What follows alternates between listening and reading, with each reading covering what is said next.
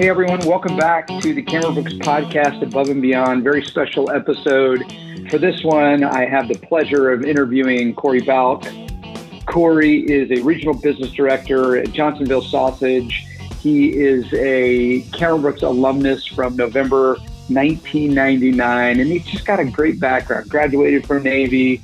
He was a naval flight officer, went back to teach leadership at the Naval Academy before transitioning, launched his business career in marketing. And it's just a really fun episode because we cover a lot of ground. You know, he talks about his interaction and working multiple times with Roger Cameron. And so I think that's just interesting to hear for those of you who never had the opportunity and pleasure to meet Roger and work with Roger. He gives some great insight into working with Roger Cameron and what Roger was like when he was helping military officers transition back then. But we talk about a lot about managing your career. You know, he's been at a few different companies, continuing to rise to higher levels of leadership. So we talk about managing your career. Of course, Corey's an author. He wrote the book, Lens of Leadership, Being the Leaders Others Want to Follow. And so we talk about how that all came about, why he wrote the book, how he wrote the book, the things that he was focused on when he was trying to convey this message of leadership, which, by the way, I put a link to the book in the description. Awesome leadership book for those of you who are really into it. And we start even talking about that. We talk about professional development, talk about books to read and focus on. He even gives some excellent recommendations for some podcasts that he's really into, that he is still using and learning from. So I'm just really excited to bring this episode to you. And my hope is that you just take a ton away from it. His bio, by the way, is also in the show notes. So if you want to just read a little bit more about who he is and what he's been up to, you can find him there. Of course, I linked his LinkedIn profile in the show notes as well. So excellent conversation with Corey. Very grateful. As a matter of fact, we plan to have him back. We're going to do another episode down the road focused mainly on his book. But for now, just kind of walking through who he is and what he's been up to over the years. And so great conversation with Corey. Really honored and grateful that he spent some time with us today. So without further ado, here's Corey. All right, Corey, thank you so much for being a part of the Cameron Brooks podcast and taking time out of your busy schedule to spend some time with us today. Great to be here, Pete. Cameron Brooks has meant so much to me in my transition, and I'm happy to be here and great to be with the CB team again. The neat thing about this conversation will be, you know, most of the people that we interview and kind of do the alumni conversations have been out of the military now, some as early as 3 or 4 years, maybe a little bit longer than that. But we have very few episodes where someone has risen to higher levels of leadership and kind of done the whole developmental career track. And so I'm excited to hear more about it. And maybe we start there. So you made the move in 99, but maybe back us up from there. What'd you do in the Navy? Why did you choose General Mills, and how did that all work out for you? Sure. So I was a Naval Academy grad, went there, raised in rural Michigan, went to the Naval Academy, sucked the life out of that place, just did everything they let me raise my hand for, jumped out of planes, went to Navy dive school, all kinds of great summer programs, and studied overseas, just everything they'd let me do, I'd raise my hand. Then selected Naval Flight Officer and was a P3 Orion Naval Flight Officer. And that was flying all around the world. I made 3 full 6-month deployments, and that a winter in Iceland, 8 months chasing drug smugglers around the Caribbean, and then a final deployment flying over Bosnia every day. And then by that time, I knew for family reasons that I wanted to make my transition out of the military for reasons that were a bit of a paradox. I mean, it broke my heart to want to leave, but I needed, for my family situation, I needed to get out. And my roommate, my Naval Academy roommate, was one of Cameron Brooks's first 5 people that they placed in marketing at General Mills. Gotcha. And he said, "Hey, Corey, you should talk to these Cameron Brooks people, but they're pretty selective, and you're kind of, you're you. So good luck." And so then I really I started, and I treated it professionally like any military attrition program. I just put my heart and soul into being accepted. I had my interview with Roger, and then an interview with Chuck, I believe, and then got into the program. And I was in a unique position where Roger said, if you know you're getting out, the military is going to want you to go do this thing that's great for your naval flight officer career, which is for us is go back to the RAG and be an instructor.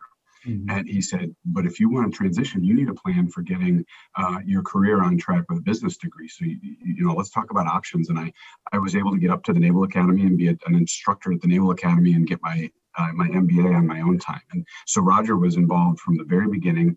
Okay. And then Roger would come to DC quite frequently. So I was getting Roger 4 or 5 times a year when I'd come in from DC and get sort of 3 years of coaching.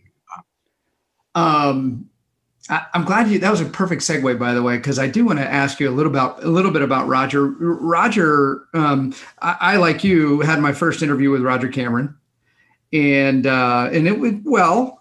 He had some constructive criticism and feedback, which was just fine. And then, of course, he guided me through my conference. And I remember I was walking into my last interview. I was really interested in it. And I walked up to Roger, who was over the railing, and I said, Roger, I'm going into the last one and feeling really good and really hoping I get this one. And he looks at me and goes, they're screening pretty tight, so you'll probably get a no. So just go in there and pretend like you're going to get a no and it'll be fine. And I was like floored by the advice, but I walked in, I'm like, okay, well, the guy knows what he's doing. And I got a yes. And so I thought, like, wow, he is the master at interviewing. And so any similar or any Roger stories to share? I have such great affection for Roger and Renee. Yes. I just had complete confidence. What did I jot down here? So you got to know a little bit about my background. I was raised by a single mom in rural Michigan. Mom worked a metal lathe on second shift my whole upbringing. And I was raised to go get a steady job. Corey, go get a job with benefits and you'll be safe. That kind of thing. And going into the military was perceived as safe, even though I was all over and stuff. But that was, the military was a good benefits. You'll be comfortable. You'll be safe there. And so when I was leaving the military, when I told my parents I wanted to leave the military, they were like, oh no, that business world is so this and it's so that. So my transition, the reason I mentioned that is because my transition was burdened, if you will, by 2 things. One was the context of my upbringing. Business is difficult and unsure. And then subsequently as well, I still think there's a misunderstanding within the military about what business is and what business means. And Roger, my time with Roger completely made me believe that the civilian world would be filled with competent leaders and companies that were doing noble, important things, and that my leadership could help them achieve those things and could be very gratifying, just like the military had been. And he was a little bit like, so I live in Wisconsin now, and so we're all in on Vince Lombardi, as you can imagine. So a lot of our great quotes come from Vince. And there's a quote that when he was welcoming his coaches and players back into training camp, and they were all men at the time, he would say, I don't always have to like my players and my coaches, but I must love them. And gentlemen, my love will be relentless. And Roger was that. I knew Roger cared about me, but I knew that care had some demands on me. And he was just a coach that I wanted to satisfy. I never wanted to disappoint him as a coach. And then when I transitioned to being a hiring, when we would hire from Cameron Brooks, your relationship changes with Roger and Renee, and it just blossomed into they're just such wonderful people. And they made such a difference in my life, and Chuck and the team from back then. Well, I actually can see Chuck right over there, so I'll share that with him.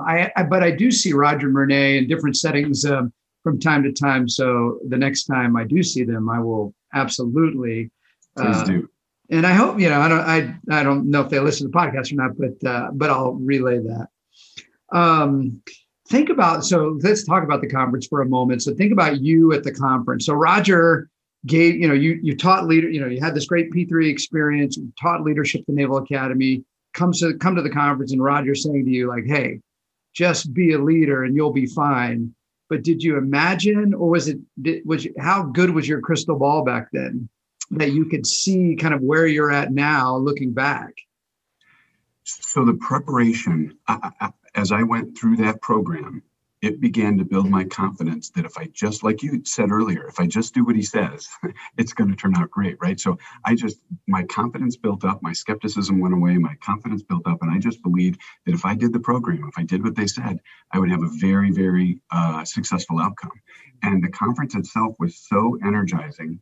It was so filled of action and support by the Cameron Brooks team, of course, but the other candidates, the other spouses. I mean, it was just a whirlwind of a weekend. that you're just completely mentally and emotionally exhausted, physically exhausted afterwards. Right. But it came out so I believed after that conference, I believed that I had done the right thing. I believed I was going to achieve, as much as I wanted to, it was up to me to achieve, and that I could be very successful in business. And it's funny, I got 14 out of 15 yeses out of the conference. And but I still think about that one rejection from time to time. Yeah. It's funny. I didn't quite do that well, but I did okay. But I do tell the story of that first rejection that I really wanted, by the way. I wonder if that was one that you really wanted. It was a big name company. It was geographically closer to my family core. And you know what? You can't second guess that stuff, because where we are today is such a blessing. And, and it's funny how life works out. But 14 out of 15 and the team, I had my pick of the litter, and my follow-on interviews were so well orchestrated and just set me up for just the path that I went down. I did just have a conversation this morning with a person, and we were talking about preparation. We were talking about the conference, and that's really it, right? When you have that many companies pursuing you, you have this right of refusal. And it's interesting because we're sitting here talking about you at the conference, but you've been to many conferences as you as a hiring manager, and being on the other side of that table, you're pursuing some really good people, but they have just so many options. And so it is a little bit stacked in the favor of the candidate. Not that, and I guess for this model, we almost want it to be that way, but to have these men and women who are just unsure about, like you said, like what's available to me and having options. And so I do appreciate you saying that. I wanted to follow up on one. Well, let me ask you this: why did you ultimately choose the company you chose? Coming from the conference, 14 possibilities. Now, I know you didn't do 14 follow-up interviews, but you probably did a handful. Why did you ultimately choose General Mills? So I have a great story around that. General Mills at the time was perceived as, it was fairly new. Jim Burney was the hiring guy, and he really believed in JMOs. And General Mills turned out to be such a blessing for me. But I had 3 different offers from Procter & Gamble. Maybe I shouldn't say the companies, but a world-class, company in 3 different disciplines. So I went back and had a good process there. My wife and I looked at houses during one of the follow-ups. We found a house that I said it was a little bit of a commute, and this is how you've got to surround yourself with people who will give you lots of information from different perspectives. And my perspective at the time, being the candidate kind of caught up in all this, people like me. I said, if we can live in this house, in this city, and work for that company, then this is where we ought to be. And my last interview was with General Mills. And walking into General Mills was like walking into the law library at the University of Michigan. It was just the pedigree, the esteem, the caliber, and not that's the caliber is no different than P&G, both great companies, right? Sure. The personality was slightly different, and that's one thing that your JMO candidate should. And I mentioned, or I jotted down notes for later on, is they're not just hiring you for your competency. They want that, sure, but they want to believe you're a fit for their culture too. And for me at the time, one company was a better fit, and that turned out to be General Mills. And when I got there, I'm sorry, no, please. At one point, when I got there, within a couple of years of me getting there, we had 12, not just alum, we had 12 classmates of mine from the Naval Academy that all worked at Mills. Right. And we had a 30-person lunch once a month. And I'm kind of a social person, and I started this small lunch, and it grew and it grew. And eventually I got a call from the number 2 guy, the secretary of the number 2 guy, the vice chairman of the company. And this was back when it was a $12, $13 billion company. And it calls and says, Steve Demerit understands there's a lunch of a bunch of former military officers meeting once a month. Would it be okay if Steve joined that? He had been a supply officer, and he just wanted to, reconnect with that veteran side of himself, but also kind of hear about the company from the deck plates. And we were all from different disciplines within the company. And so we would have lunch once a month with the vice chairman. So good. I want to ask you about managing your career. I think that is one of the challenges. In the Army, we have a branch manager. In the Navy, you have a detailer. In the Marine Corps, you have a monitor. But we have these people that manage our careers for us. And I know right now the Army is making a move where you have a little bit more say and you can kind of interview for jobs, and so they are making the move, and that's a good thing for talent management. But I think one of the hurdles when I interact with military officers is they're looking to make the move.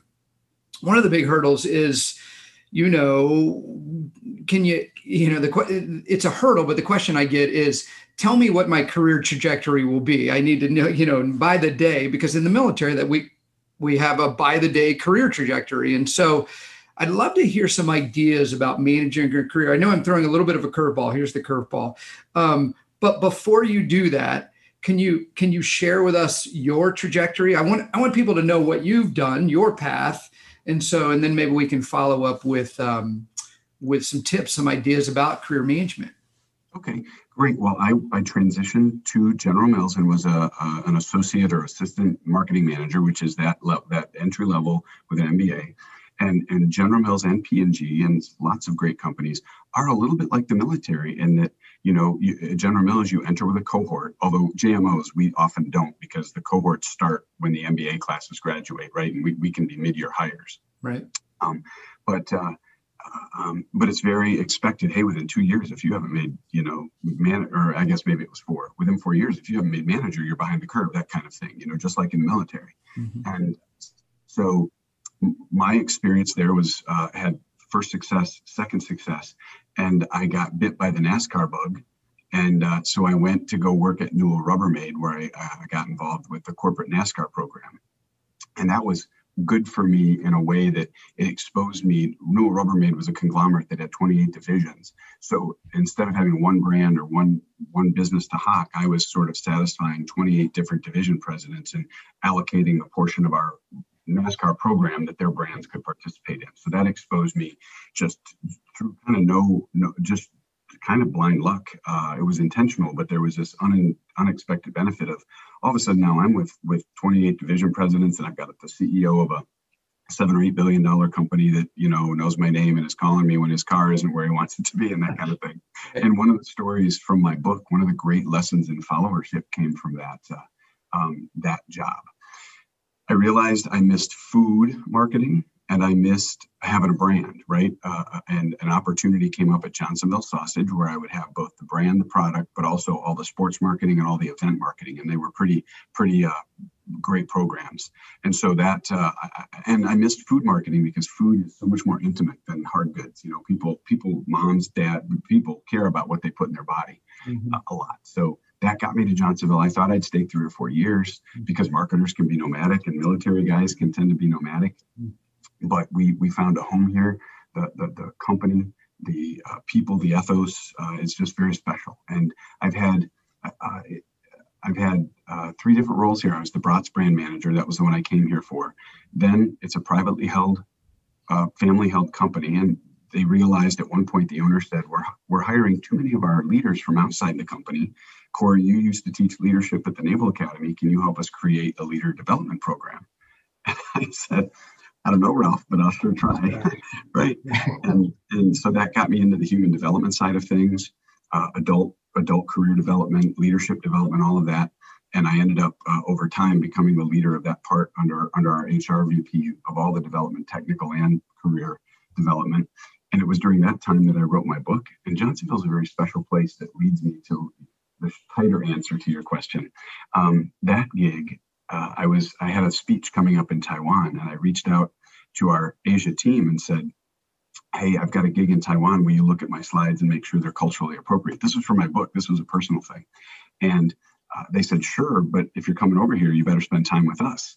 And so I did. I spent some time with them and didn't know it at the time, but it was a kind of an interview. And when I got back, we had an opening in this international team, and they said, "Hey, Corey didn't screw it up too bad when he was with us. Let's see if he wants the job." So my point there, sorry, Pete, for the wondering, but it is careers can be a jungle gym. It's not always a ladder. That's one thing I would say to your JO candidates is careers don't have to be a ladder. Sometimes they can be incredibly successful and rich, but be a little bit more like a jungle gym going from side to side. And it's my personal belief and philosophy that a career is something that happens in 8 to 10 year chunks. And if your eyes are open and you're paying attention and you're networking along those 6 to 8 years, that can lead you to that next 6, 8, 10 year gig. And if you keep your radar up during that time, that will lead to something. And for me, that's been the most enriching, the most satisfying path. I know I sent you questions and we'll probably hit those, but there's a couple of things I need to follow up on because that's really okay. Good. So, and I do say that, like in my experience in corporate America, performance and networking are the keys, right? I mean, you can't be an underperformer and know the world and plan to move around, but performance, networking are really the keys. So let's talk about the Jungle Gym. So you've taken two steps at General Mills. And then you said you got bit by the NASCAR bug, and there was a gig managing the NASCAR program at Newell Rubbermaid. And so, how did that happen? Right, that really the kind of the nitty gritty of that is the unknown, is the black box for military officers. Thinking, great, you went from one company to another, but how did that happen? Great to tease that out. So, my last brand at General Mills was the Chex cereal brand. Yep. And Chex cereal has a peak like you can't believe, like probably maybe it may not be true anymore, but 65% of the business was in the months of November and December when people were using cereal to make their Chex Mix holiday mix. Right. And so my business was on the cereal side, not the snack side. And we had the number 43 Richard Petty John Andretti car. And so I explored. I didn't know anything about NASCAR. I hadn't been raised in NASCAR. I wasn't a motorhead. But they said, hey, this NASCAR, and this is 2001-ish, 2002-ish, when NASCAR is just on a rocket ship ride, right? Everybody, it's really blowing out its historical, the people who are joining NASCAR is just really the companies, the brands. It's not just redneck stuff anymore. Right. And so I'm like, I don't know anything about this, but let me go meet this Richard Petty guy. So I spend a day with Richard and Kyle Petty. And we ended up putting together this great ad. Their family heritage. I forget Richard's wife's name now, Pam or Pat. But when they would drive to the track, when Richard was an up-and-coming driver, she'd make loads of Chex Mix, and that's what the kids would eat in the car. So we had a natural brand match, a natural heritage match, and so we shot an ad with the whole Petty family about their heritage, and it was a great thing. That got me, and I was at the track several times, and things like that got me to know behind the scenes, the inside baseball stuff. Mm-hmm. And that's where I got the idea of, wow, this can be a really great next step for me, is to get in on the NASCAR as a marketing tool from the corporate side. And that's what got me looking around and got me into the Newell Rubbermaid. And so you reached out to someone at Newell Rubbermaid and said, hey, I'm interested. Yeah, it ended up being through a division of Newell Rubbermaid, and that got me. And I started as the assistant guy. They didn't put me in charge from the outside, but I was the assistant guy for the whole NASCAR program, and was on the road 36 weeks a year. Well, that's probably pretty exciting at the time. I think the big takeaway for those listening, for military officers thinking like, how am I going to manage my career? I like Jungle Gym. I like to say it's kind of the choose your own adventure deal, right? You really have so much more opportunity than you think you know about, or that's even available and obvious to you, right? Before you started the NASCAR, you probably weren't thinking Newell Rubbermaid and making yourself available, as you said, keeping your eyes open. I do want to ask you, this is kind of off the grid. You mentioned, so Johnsonville. You mentioned culture, ethos, like you said, you were going to be there, a few years and perhaps go and continue to rise in your career, maybe at a different company, get experience here and go do something else. Yet you haven't left yet.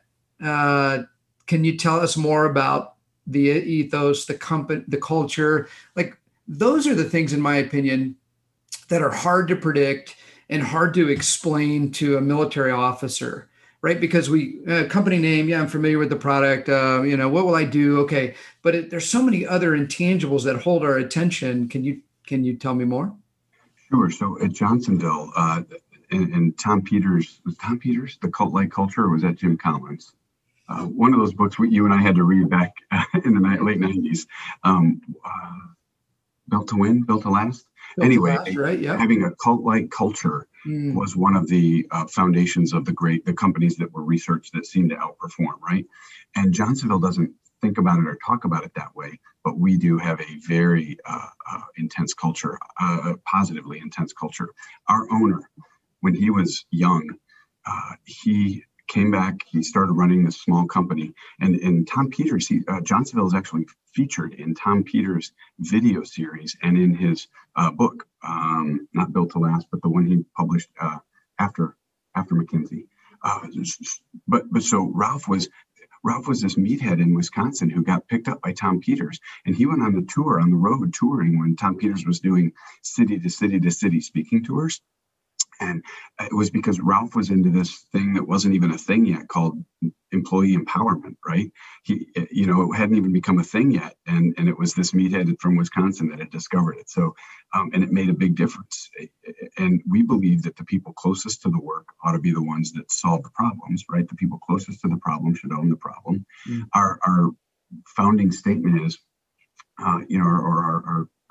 our statement is that at Johnsonville, it'll be a place where every member, we call employees members, are required, not just able, but it's the R word, are required to fully develop their God-given talents and help others to do the same. Mm-hmm. It is a place where we have a statement called the Johnsonville Way, which anybody could Google, but it's not just something we put on the wall. People invoke this statement every day. If we do this, if we make this decision, if we do this action for our customers, are we living up to that? And it's about personal accountability. It is about stretching and growing. It is about once you've achieved a short-term goal, good for you, but you better be setting your next goal. If you're making a goal that doesn't make you say, I have no idea how I'm going to do that, then that's probably not a very worthy goal. And we've got all the foibles that any company does, but we have a set of guiding principles and an ethos that I've never seen it fail. I've seen several years ago now, but I've seen 2 VPs over the course of a couple of years let go because they couldn't live, they could deliver results, but they couldn't live our culture and things like that. So it's a place where, again, all the foibles of human beings, but we try to live up to what we say we want to be.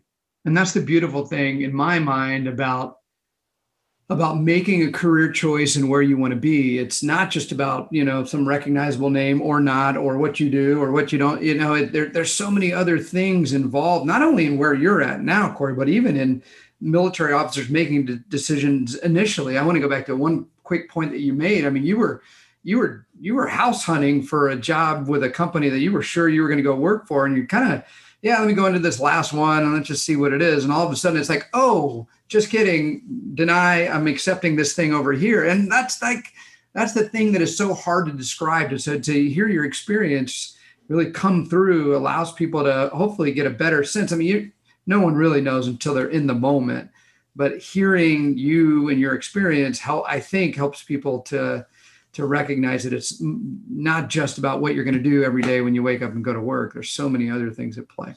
Absolutely. I'm going to change gears on you here. I want to do a podcast with you on your book. So hold on. On your book next time. And you already said yes. So here's the ask. Can we do a podcast on your book? Absolutely. I would love to do that. Okay. So I do want to talk a little bit about the book, though, in this one. And maybe that'll just be our tease for our next one. Okay. Sometimes authors, like you, I assume you weren't thinking, I'm going to be an author all of my life. I'm going to write a book, or, and who knows, maybe you're working on your transcript for the sequel. But how did that come about? Like, authors have this moment where they're like, I'm going to write. How did your epiphanal moment, if you will, come about in terms of making the decision? I'm sorry, this is a ongoing question, because writing a book is not easy. Mm-hmm. Writing a book is brutally hard and time consuming. And why did you put yourself through that? Thank you for this opportunity to talk about it, because it's just as you described. It wasn't, being an author was never a goal of mine. I'd been writing down observations on scraps of paper since I was a high school athlete and dishwasher. I'd been writing down scraps about leadership. Wow. Then all through the Naval Academy, of course, where the leadership ahas are intense and frequent. And then as a young officer, and then in corporate America, I'd just been jotting down. And during that time, I also started forming my own kind of philosophy. What do I believe about leadership? And when I was in the member development role here at Johnsonville, when I had connected with people through the training industry in the United States and around the world, and found that I had some credible ideas of my own. And I realized I had something important to say, and it was as important, or at least as worthy, as anything that Jim Collins or Tom Peters or Ken Blanchard had said. Why not me? Right. And so I did. And again, in Johnsonville characteristic style, we have at the time a member development center, a building that was just for members. And this is when not every home had high-speed internet. Not everybody had access to a printer, copier. So we had a building that was where members could go and study. If they were taking night classes, they had access to, the internet and printers. And it was just a place for members to develop themselves. So I would go there every Monday night. On Mondays, I'd go to Subway and get a double sub. So I'd have half for lunch and save half for later. I'd write from 5 That is self-control right there, buddy. 5 p.m. to midnight. And then we have a cottage up north. And every Saturday, my wife would drive me to the county library at 9 a.m. And I'd write in the library from 9 to 5. And wow. The book took about 8 months is all the book took. But then it took me another 8 or 10 months to get the testimonials, to get it edited, to get it by a publisher and all that. So it was a longer labor of love than I expected. And it took discipline. But it was rooted in the fact of, I think I have something to say. And it turned out, I'm pretty proud of it. It is ready for a second edition. Some things have changed since the leadership components haven't, but some of the contemporary stats and stuff. Yeah. But the leadership stuff, I still believe in. I've been leading in global businesses. I guess we haven't really talked about what I do today. I should have done that. I lead Johnsonville's businesses in North Asia. So I have a plant in China and a team in China that's just for China. Then we export to Japan, Taiwan, Hong Kong, and Korea. And so I have teams in all those countries. And I'm on the road 85 or 90 days a year pre-COVID. I'm over in Asia. And so my international learnings over the past 6 years it's been a tremendous source of cross-cultural growth on leadership as well. And will you bring, is your intention, if there is indeed a second edition, is your intention to bring some of that in? I assume so. Absolutely, 100%, because it's a fascinating world where sometimes culture, and I'm incredibly committed to cultural awareness. I've audited UCLA courses on Chinese history and culture, Emory class on Japan, a New Zealand professor on the 5,000 years of history of China. So I'm very committed to understanding history. I read the Japan Times, the Chinese State Paper. I read the Korean Herald. I skim those headlines every night before I go to bed to see. So I'm very committed to being culturally aware, in addition to understanding business. And it's fascinating, Pete, how sometimes it is important to be culturally aware, but sometimes business is business anywhere around the world, and results are results anywhere around the world. So I think there could be a whole section of the book. Putting some of that in there. So the core, and again, I want to do a deeper dive on that. But the core is this serve, build, inspire, and I'm wondering if you could just. We could probably go on for days here, but can you unpack that? Can you unpack the broad kind of guide of the book? It can be very tight for you on this one. Okay. So I have had, as you said, this jungle gym career where I've been a military leader. When I was at the Naval Academy, I was leading a team of PhDs, and I was on the faculty senate. So that leading PhDs is a whole different barrel of monkeys and a whole different style of leadership. I can only imagine. Yes. Business leadership, and political leadership. I was a minor politician for 4 years here in Wisconsin. So, and then human development and training leadership. So I've done these very different kinds of leadership. And I found that I really only had to do 3 things to be pretty successful. And the first one was serve my customers. And for your JO listeners, you have customers. You don't call them that necessarily. Maybe nowadays they do, but you have customers who depend on your work product. So serve them and make sure they're achieving their goals. That's the first thing. No matter what you're doing, you have to serve. Second thing is build. Of course, I had to take responsibility in all those different career paths of building my own skills and competency in that field. But then, as we all learn as former JOs, we inherit that sacred trust of building the careers of others when we're a leader. So that is very important.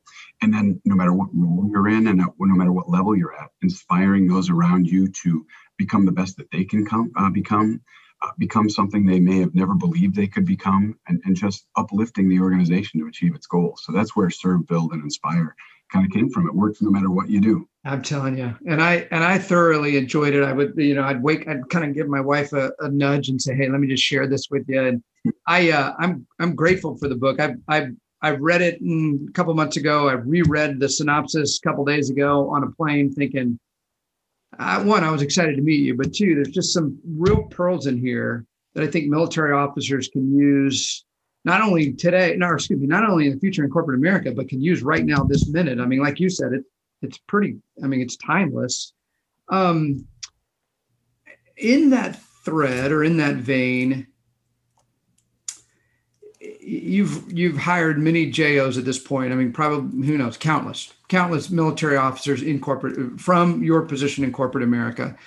Can you share some practical things that military officers can be thinking about, not necessarily from a how do I answer this question or that question perspective, but more from a, like, what do you look for? What really stands out to you? What makes someone special in an interview? How does that work? I would say so first of all, Cameron Brooks sets candidates up because you guys communicate that many of the things that made you successful as a junior officer would make you successful as a field grade officer, and eventually, if you did them right, would carry you on into flag, right? So many of the daily traits that you're doing today, you need to keep doing in the outside world. I would say the things that I look for in the interviews are energy. One thing that I'm sure I've forgotten how hard it was because it's been a few years for me, but is to shake off the military rigidness, the military, we get some guys that come in, especially on the operations side, people who, I was lucky, my transition, I went from a squadron where we can be pretty surly and swarthy, right? I had that 3-year cooling off period, if you will, at the Naval Academy where I was around PhDs. And so that was a great, blessed transition for me. I would say in your interview, try to be, if you've been in a situation that's been pretty rigid, I would say go out of your comfort zone to try to be comfortable and relatable. Be interesting. Be interested, of course, which is what I say that all the time. Interesting and interested. Yes, sir.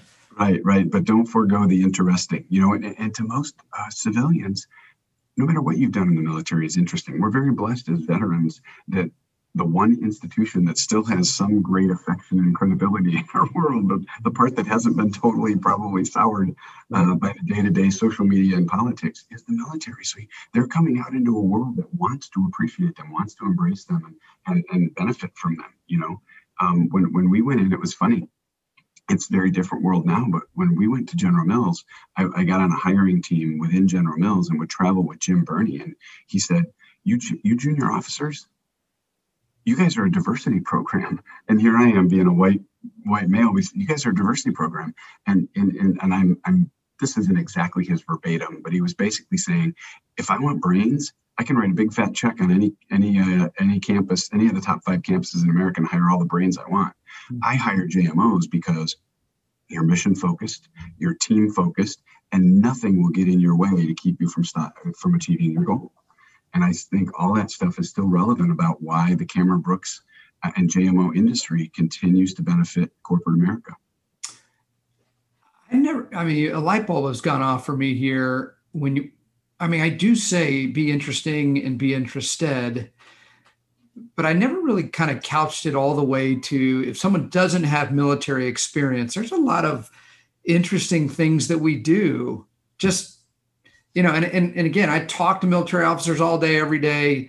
So I almost kind of forget that the people who come and hire who aren't alumni or former military really probably do have just a general, like, oh, that's pretty interesting. That's kind of cool. Never blew that up before or never flew that thing or whatever. So that's really good. I'm going to bring that on to some of my coaching today. Great. Probably. I've got some calls a little later today. So great. It can be as the program reminds us, it's not a single-edged sword, though. It's a double-edged sword. One edge is you got to buff some of those rough edges off when you're being relatable. But the other good side, or maybe double-edged sword isn't the right metaphor, but a good and a bad. The good is you are de facto probably more interesting than the dude or female you're sitting across from. Right. So they're anxious to learn about it. Yeah. You mentioned, I thought this was interesting, reading foreign newspapers and, the Korean Times and whatever it might be. What are some other things that, and who knows, right? What are you listening to? What are you reading? What are you investing time in that you feel like would be beneficial? I mean, you're a high level leader at Johnsonville, so you're obviously invested in things that maybe aren't appropriate, but what are some appropriate things that military officers could tap into, or maybe freshly kind of in corporate America leaders? So I'm so glad you mentioned that we were going to talk about this, because this is where the Cameron Brooks program really.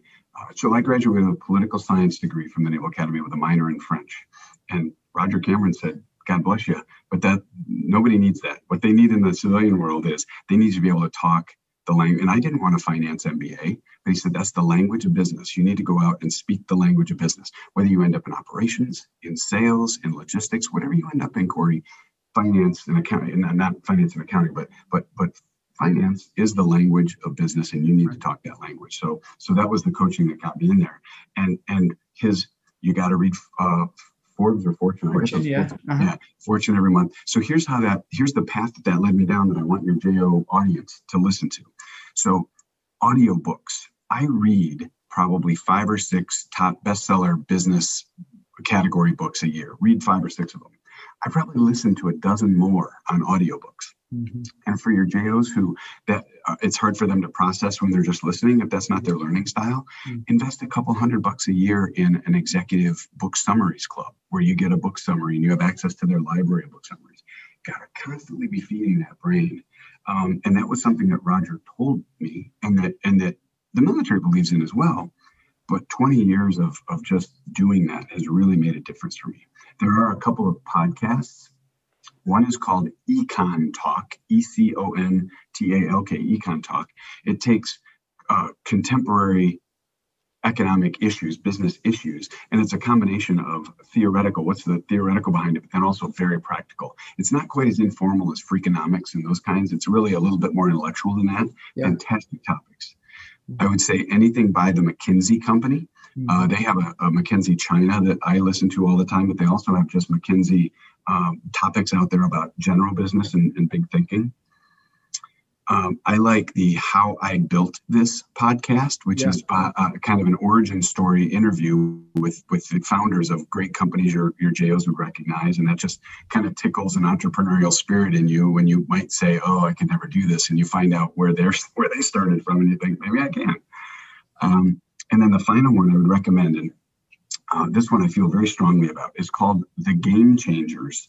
And it was originally by Jason Jennings. And Jason Jennings passed away suddenly about a year ago, and a guy named Dale Dixon tried to keep his podcast running, but so they may find it under The Game Changers by Jason Jennings or The Game Changers by Dale Dixon. But if there are 235 episodes, they should listen to the first one and decide whether they're in or they're out.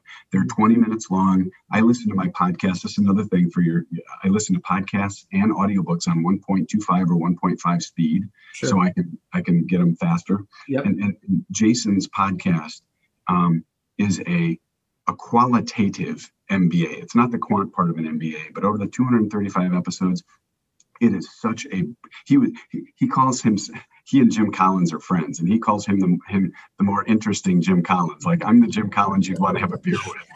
And he's a researcher, but he's really just, and Jim is a much more kind of staid and academic kind of guy. But anyway, so it's all research-based. It's great stuff. Jason Jennings, The Game Changers. I'm on it. I'm subscribing as soon as we hop off the phone. And is that it? Do I understand that 230 some episodes, that's it? They're done? Because he passed away. He passed away, and the other guy didn't. But I go back through the topic. If I'm struggling with something, I'll search the topics and go, that's where it was. Like, I just listened to one where it's called something about don't act like an owner, don't act like an owner, act like the owner. And it's him saying that no matter what you do for your company, run it like it's your business. And I just want total change of mentality. Okay, he's got 6 or 8 New York Times true, but not really, really true bestseller books too. So, his books are all really great if you're looking for fodder as well. I think I asked this question a fair amount in some of our alumni conversations, and listen, you really have to be committed to what you're describing. I don't, you and I can say, go develop yourself and be hungry for knowledge, but it takes some willpower, at least initially. If the engine isn't running and it's cold, you can't just jump in and start getting after it. But man, if you just warm that engine up slowly, suddenly, all of a sudden, it starts ruling. It's the flywheel concept. Speaking of Jim Collins, it's the flywheel concept. Start pushing on that flywheel, man, and it will roll. Absolutely. And your audience could very understandably say, where's this guy come up with that kind of time? We become what you choose to feed your body with. And while I'm mowing the lawn, I could be listening to the radio. I could be listening to some political podcast, but instead I'm trying to feed my brain. So it's when I'm driving to work, I have a whopping 10 or 12 minute commute. So I listen to the books or the podcast during that time. When I'm mowing the lawn, when I'm putzing around the yard, you can, when I'm shopping in the grocery store, I've got a podcast on, Can't do that in a small town. People berate me for putting my ear pods into the small town, but I'm down with the wash the car, cut the grass, clean the garage. Like always have something. Now, admittedly, I am a little bit, my guilty pleasure are those political podcasts. So, anyway. All right. Well, you're just an interesting guy. I really appreciate your time. Let's land the plane. I look forward to doing this again, hopefully sooner rather than later. Best advice time. This conversation is loaded with things that people can use right now to think about, to action on. But if you were to give best advice to someone who's right on the cusp of getting out of the military and coming to corporate America, what would that be? It would be that, so Roger, back in the day, used to publish a monthly letter, and this was maybe even before websites, way before blogs. And one of his topics was when to switch companies. Clearly, he was getting questions from guys and gals who had transitioned and for whatever reason weren't happy. And they were like, should I transition? And I remember it very well. And he said, one thing was know you and your family and your wants and needs for the future. So know your why. Today we would call it our why, right? Know your family's why. Know yourself. Know your limits. Know your strengths, and know your passions. And the third thing is what really made a difference. His third element was, and always be running towards something. Don't be running away from something. And so for your JOs that are on the cusp of, do I transition or not?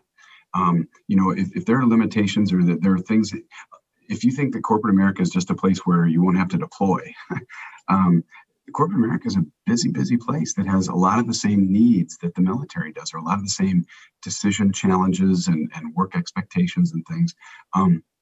But if you know your family why, if you know your personal strengths and limitations and passions, and if you've read about the corporate America, you've been through Roger's program, and it seems exciting, not just a place where you don't have to deploy. Right. And you've assessed yourself and you candidly believe that you're ready to go, you have no better launch platform than the Cameron Brooks people. And that team is completely committed to successful transitions for the candidates. Thank you, Corey. This has been a wonderful 45 minutes or so. Thank you for carving some time out for us, and look forward to the next one. Me as well, Pete. Please give my best to the whole Cameron Brooks team. If you see Chuck through that window, wave and tell him thank you. And the reason I think you and I got connected originally was I just reached out. It was my 20th anniversary of transitioning to corporate America, and I sent somebody a note back at Cameron Brooks, and I really meant it. That changed the trajectory of my life, and I'm so grateful for it. All right, everyone. Thanks for tuning in. I hope you really enjoyed listening to and learning from Corey in this episode. Stay tuned for the next episode. We'll launch that in 2 weeks, where Joel is going to go walk through how to answer interview questions about managing projects and solving problems, and then the differences between those two things. So that'll be on the next one. For now, thanks for tuning in. You guys have a great day.